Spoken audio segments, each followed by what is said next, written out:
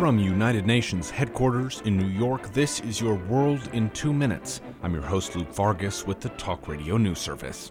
We have just decided to invite Montenegro to begin accession talks to become the 29th member of our alliance. NATO Secretary General Jens Stoltenberg there announcing that the tiny nation of Montenegro is poised to become the latest country to join the alliance after Albania and Croatia in 2009.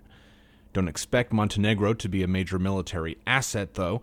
The country has less than 2,000 active duty personnel and a minuscule air force and navy.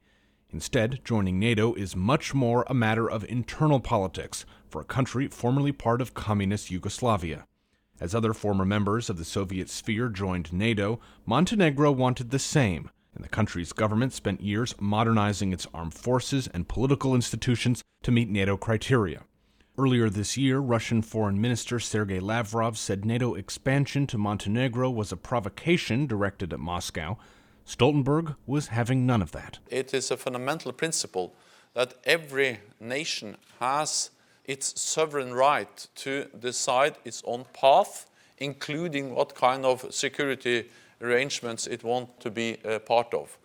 And no other country has any right to try to interfere in that decision-making process. Next on the horizon for NATO expansion is Georgia, which fought and lost a brief war against Russia in 2008. Nevertheless, Stoltenberg said the alliance is working with Georgia on improving the rule of law and modernizing the country's armed forces.